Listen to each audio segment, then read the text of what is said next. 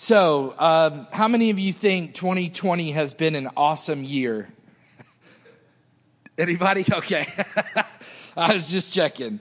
2020 has definitely been a unique year, to say the least, right? But Thanksgiving, thankfully, is right around the corner. Can I get an amen?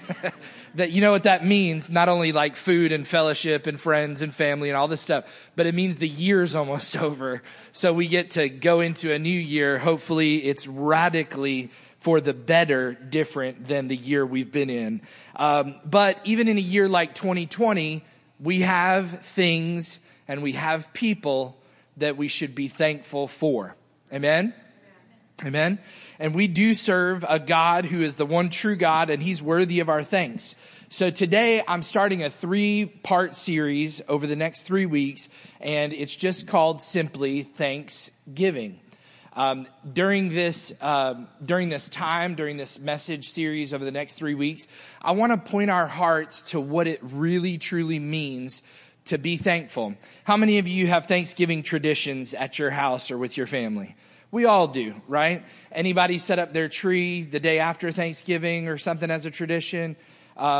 Anybody have a certain family member that only brings a certain casserole, and if that casserole or dish is not there, it's like, wow, we didn't even have Thanksgiving, it feels like.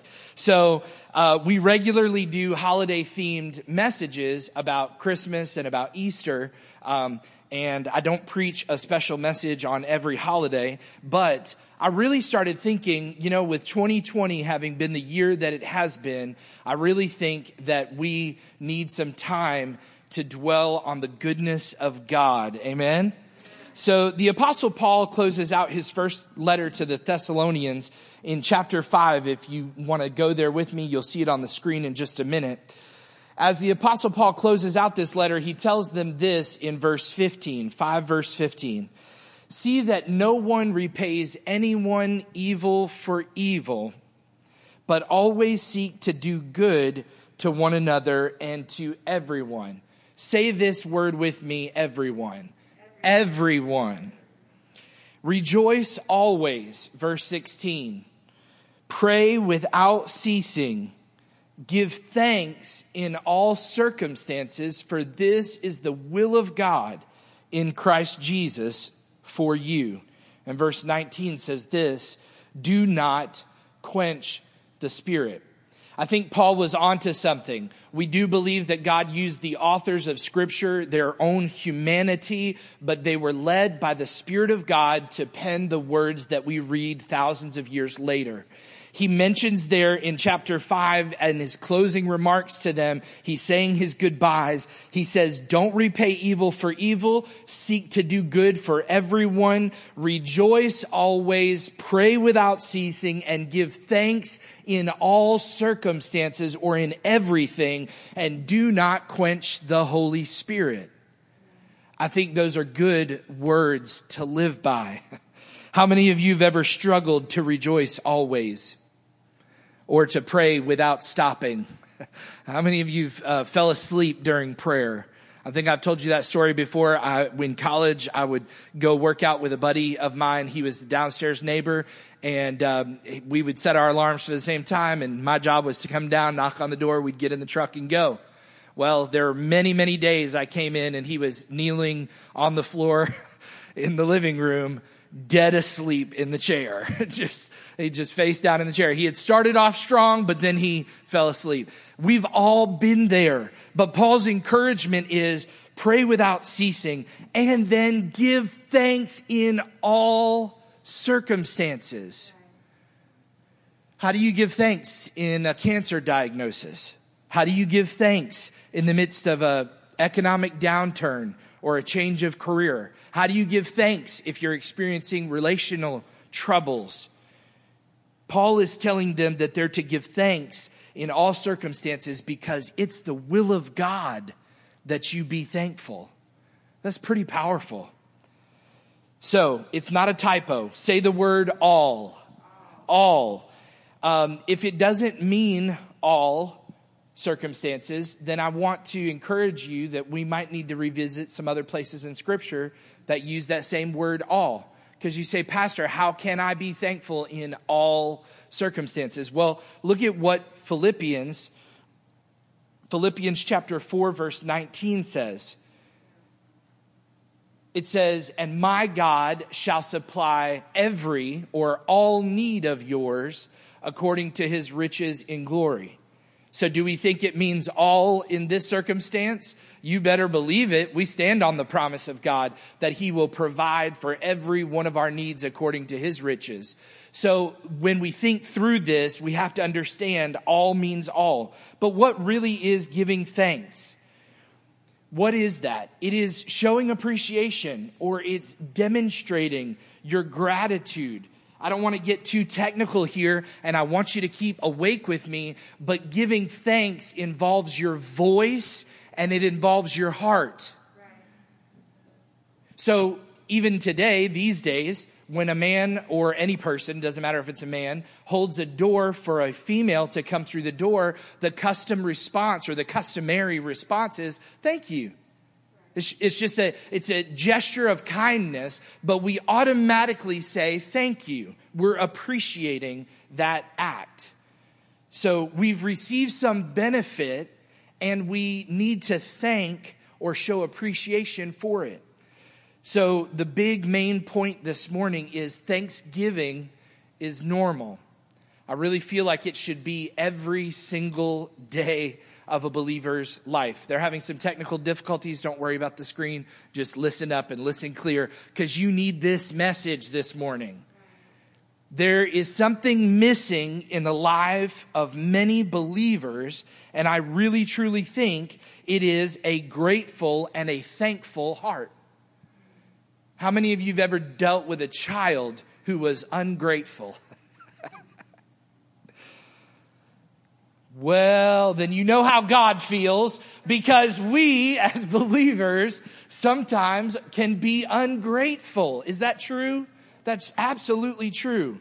So Thanksgiving, though, should be normal, not just the holiday. If we ate like that every day, we'd be rolling around instead of walking around, okay? But Thanksgiving, when we talk about the spiritual practice of giving thanks, it should be normal. Look at what 2 Corinthians chapter 4, verse 15 says. It says, for it is all for your sake, so that as grace extends to more and more people, it may increase thanksgiving to the glory of God. So Paul is basically telling them that as they've received the message and as more individuals receive the grace of God to salvation, that it leads to an increase in thanksgiving, a thankful heart.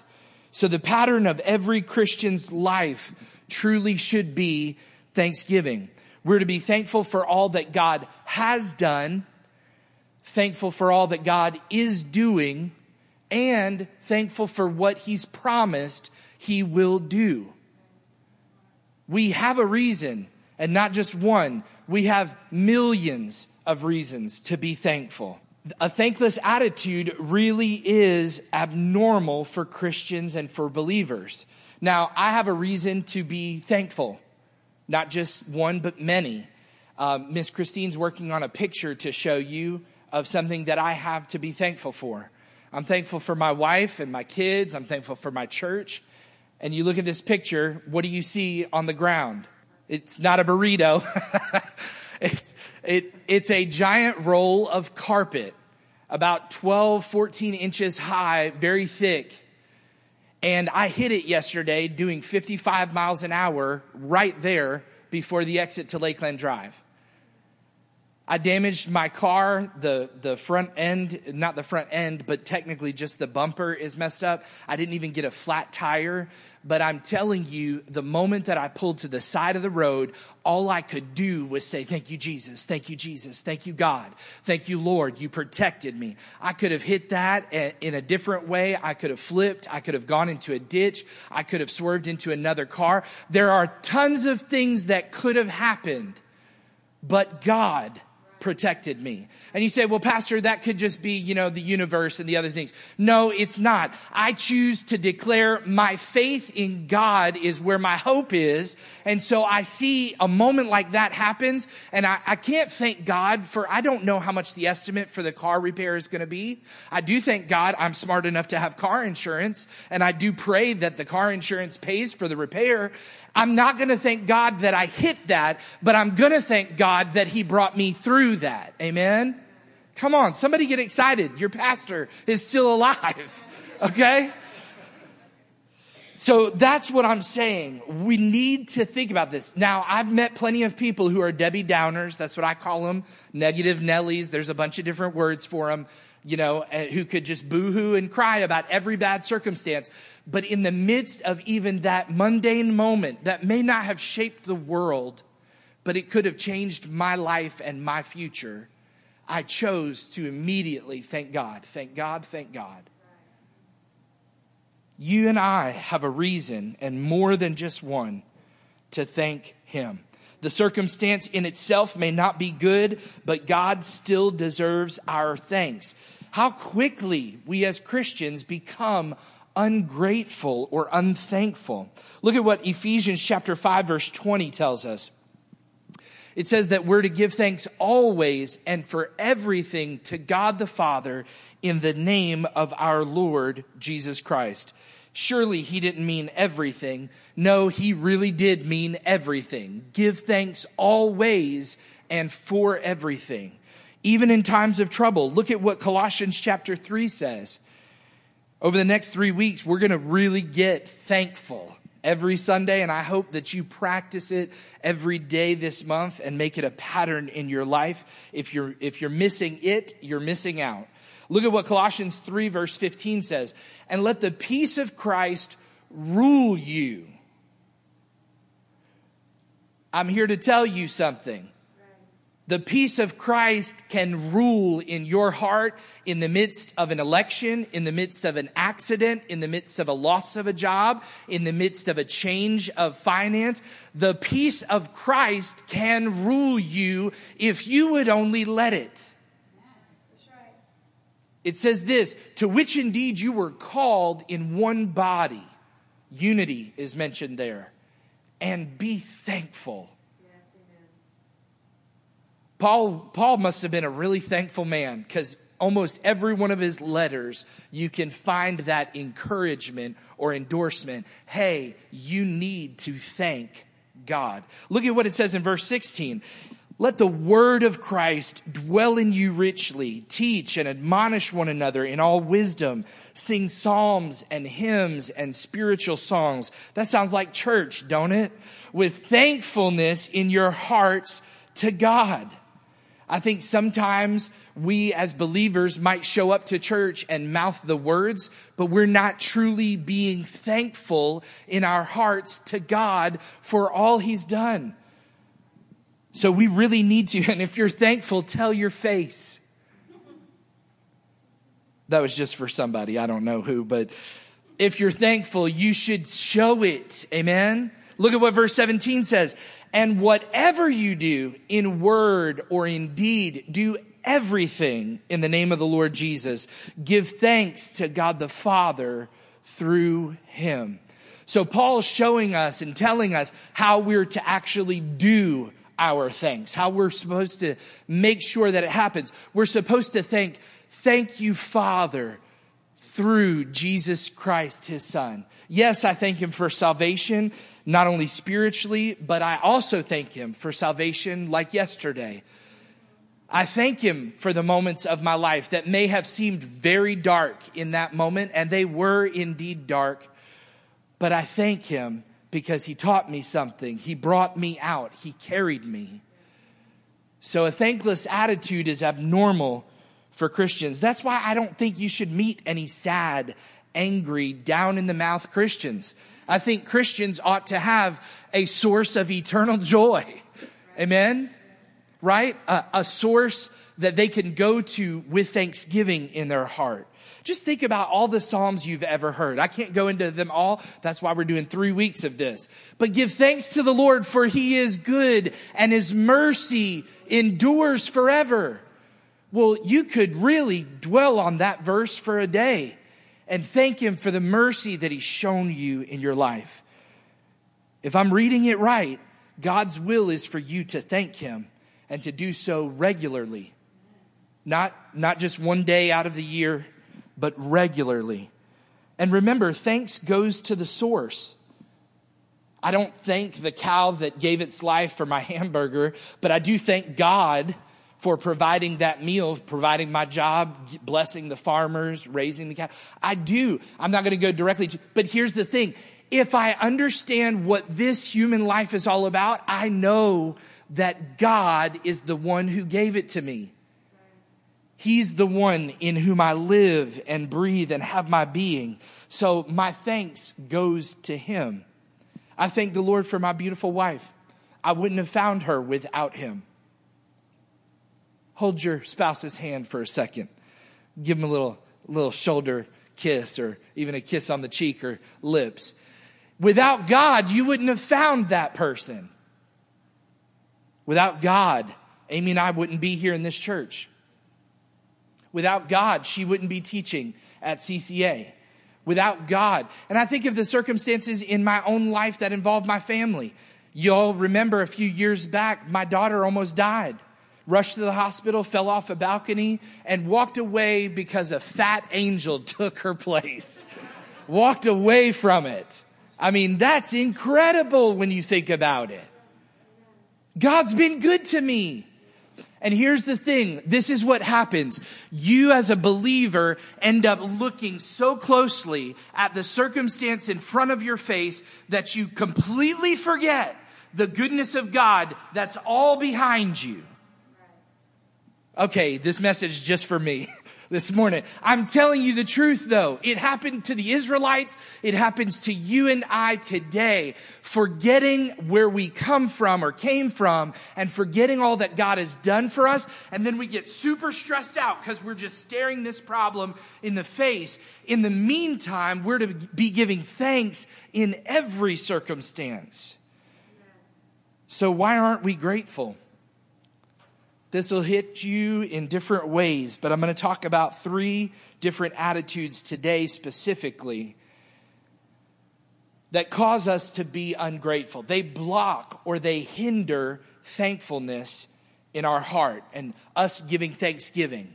Not only is it narrow-minded or nearsighted, I guess you would say, where you're just examining your problem and you're consumed by it, but there are a few attitudes that take shape in the life of believers.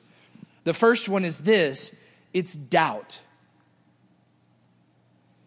Doubt can stop the flow of thanksgiving in your heart.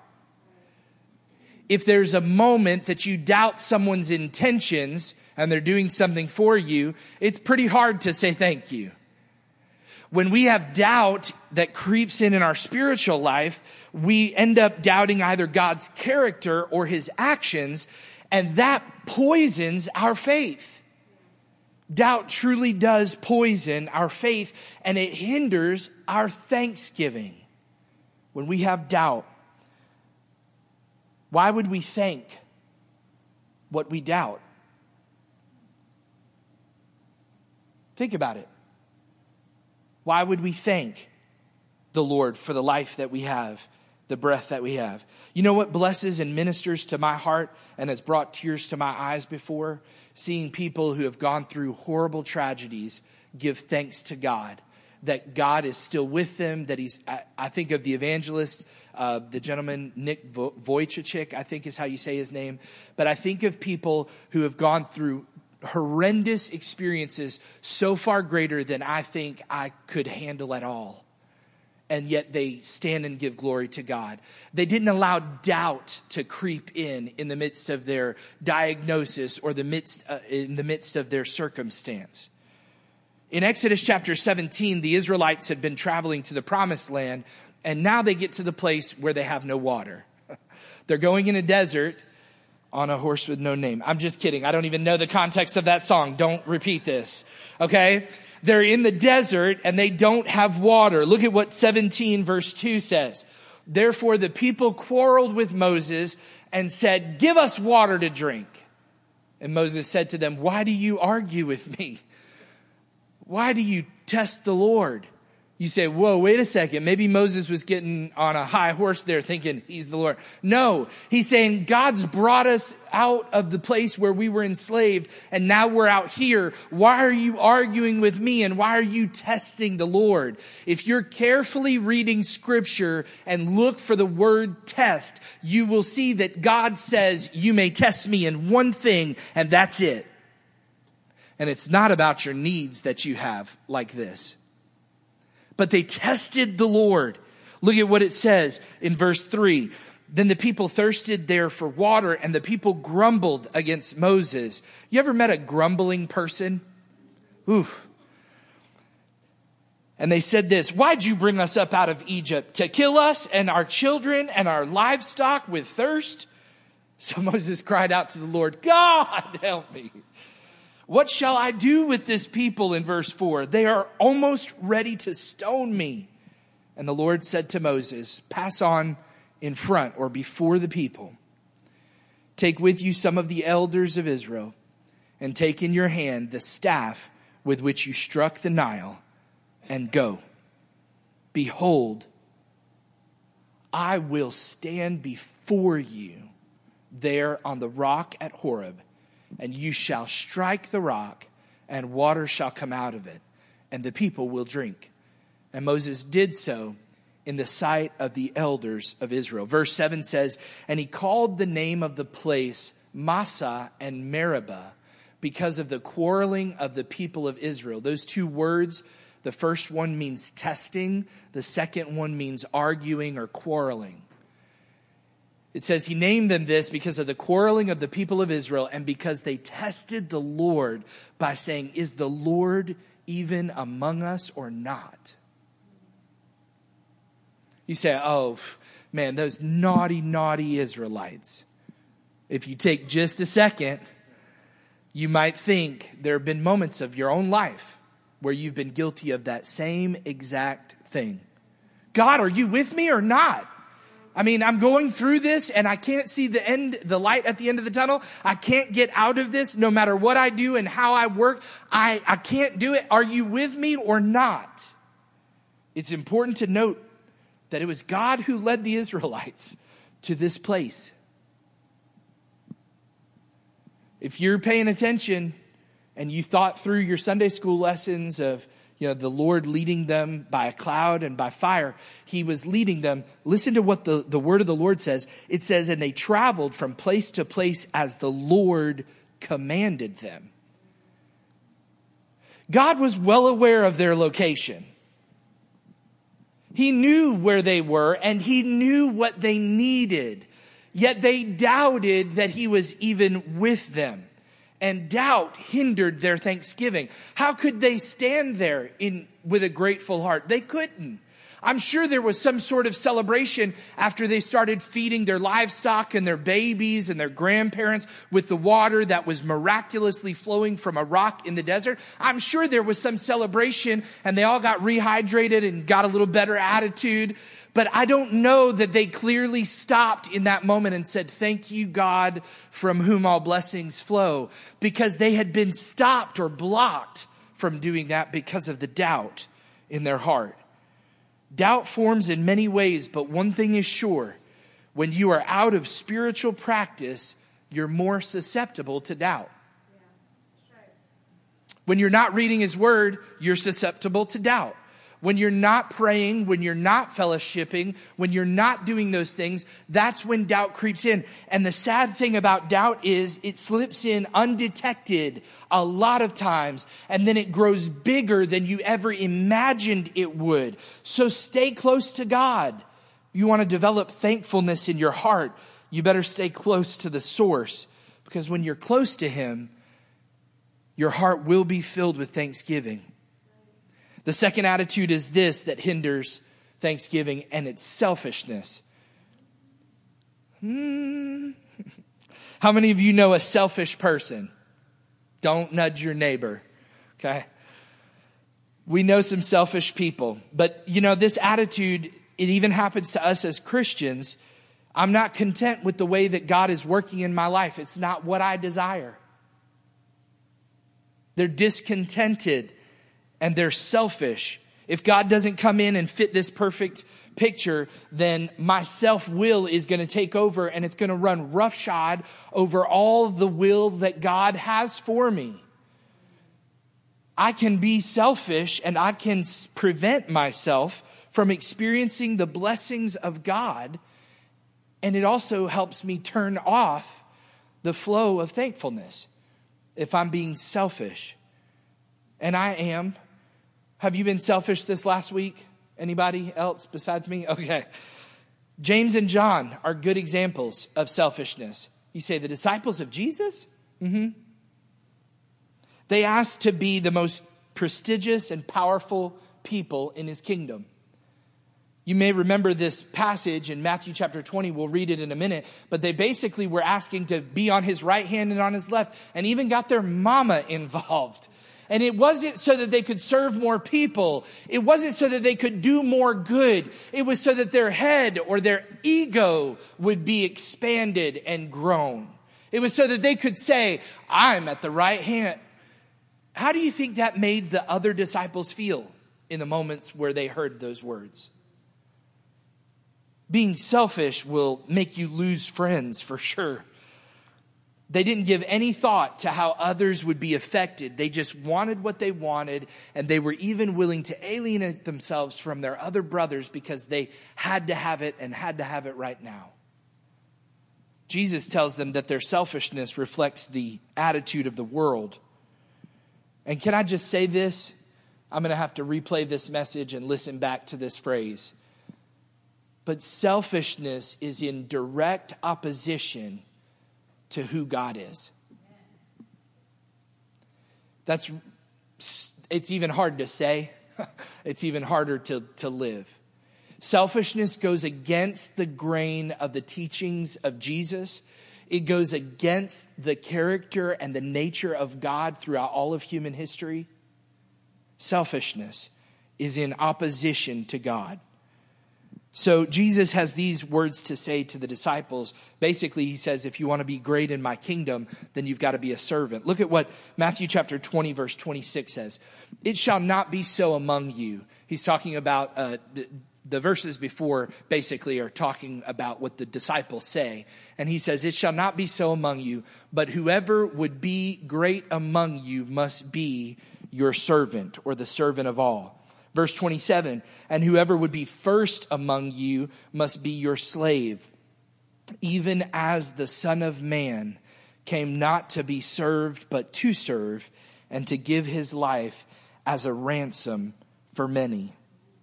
I don't know about you and how you were raised, but you may have heard this phrase when you get in line as a kid, in school or in church or something, and somebody would say, the first shall be last and the last shall be... And they'll say something like that. Jesus is saying something so heavy in that statement there.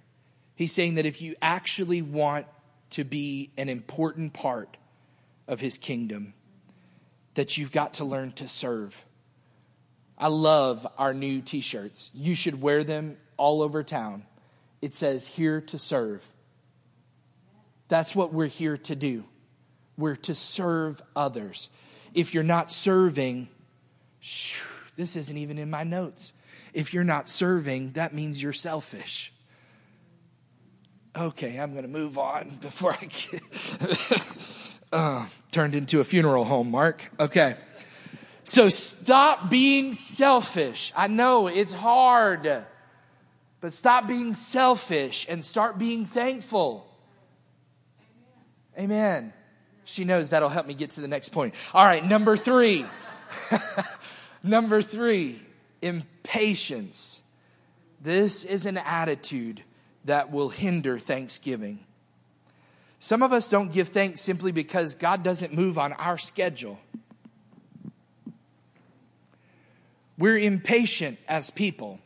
How many of you, I've asked some bad questions. How many of you know a patient person? That's a great question. How many of you love that patient person? I absolutely love the patient people in my life. I need people like that in my life to be patient with me. But I love them. I admire them. I wish I could be like them. Holy Spirit, help me be the best Dexter I can be for you.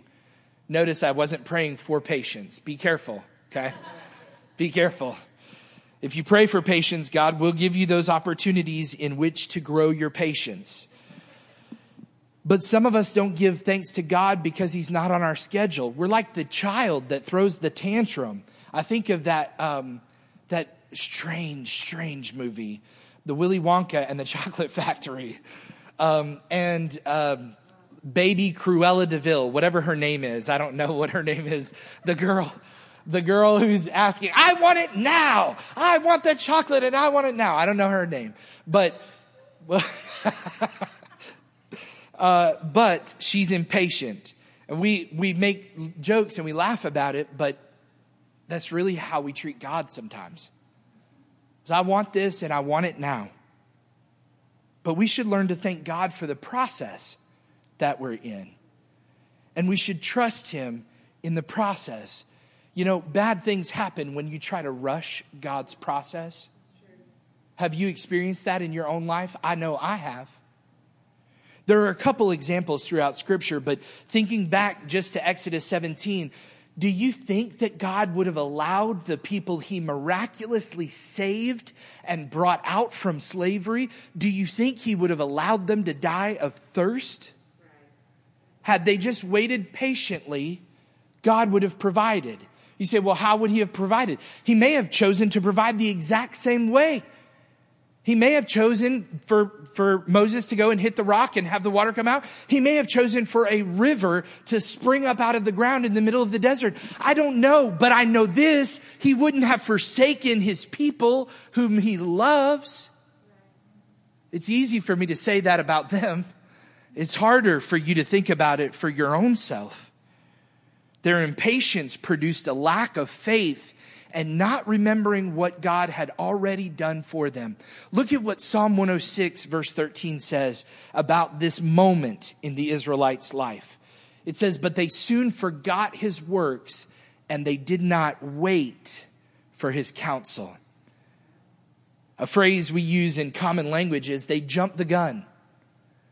They went out in front and they shouldn't have. They should have waited patiently. I think of somebody like, this kind of goes back to the other point of selfishness, but I think about a person like Abraham and Sarah, a scenario like that in Scripture. That's another good example of impatience. Sarah and Abraham, they were impatient about the promise of God and they tried to get to the finish line faster. You say, Pastor, remind me what you're talking about. When Sarah has the idea and she says, well, maybe that God would have a son through my servant, through Hagar. That caused some devastating consequences that still continue to this day. Because they simply tried to short circuit or take the shortcut or be impatient.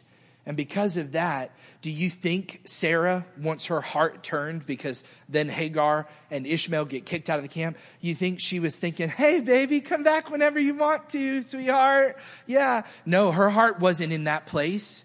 Her heart couldn't be thankful. There's no way her heart could be thankful. In fact, if I'm reading into Scripture, I would think if I were Sarah, I would probably find it hard as I found out that I was pregnant. I'd be thankful, but I'd also, because of the impatience and the moment that she'd already been through, she knew there was a hill to climb in thanking God. And it's because she had allowed impatience to get the best of her. I love what 2 Peter chapter 3 verse 9 says. It says this, the Lord is not slow to fulfill his promise as some count slowness, but he is patient towards you. How many of you can thank God this morning that God has been patient towards you? Can I see your hands? That's everybody. We must understand that the Lord is not slow. We may feel like he's slow, but he's working on a different plan than even we have. If any of these attitudes that I mentioned today invade our hearts, there's another word for that, but the word for that is sin. If we're ungrateful because of impatience or because of any of those other attitudes that I shared, we have sin in our life. We're not obeying Scripture when Paul says, be thankful in everything and in all circumstances. Would you stand with me today?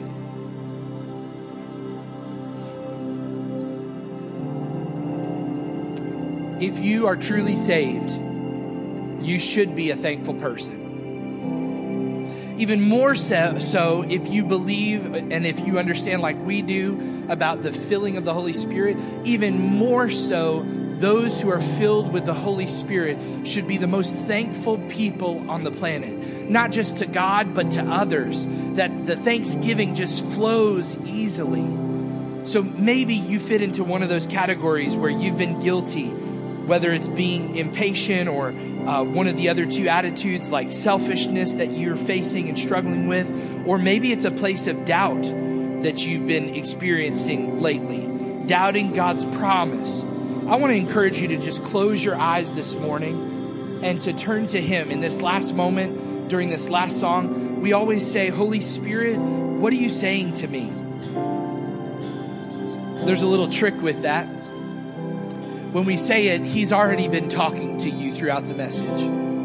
So talk to Him. Talk to God, your Father, today about how thankful you are. Talk to Him about what stopped you from being thankful. Ask Him for His help and His strength, that as we go into this Thanksgiving season, that we truly have our eyes open to all that He's done and that all that He is towards us. Father, I thank you today for my life. I thank you for salvation. I thank you for my family. I thank you for the call to ministry. Lord, I thank you for the many blessings over and over and over again you've given me. God, I thank you that you're moving in our church, that you're moving in our individual hearts and lives. And I thank you, Lord, that today we are turning to you with grateful hearts. Let's do that right now in Jesus' name. Jesus at the center of it all. Jesus at the center of it all. From beginning to the end, it will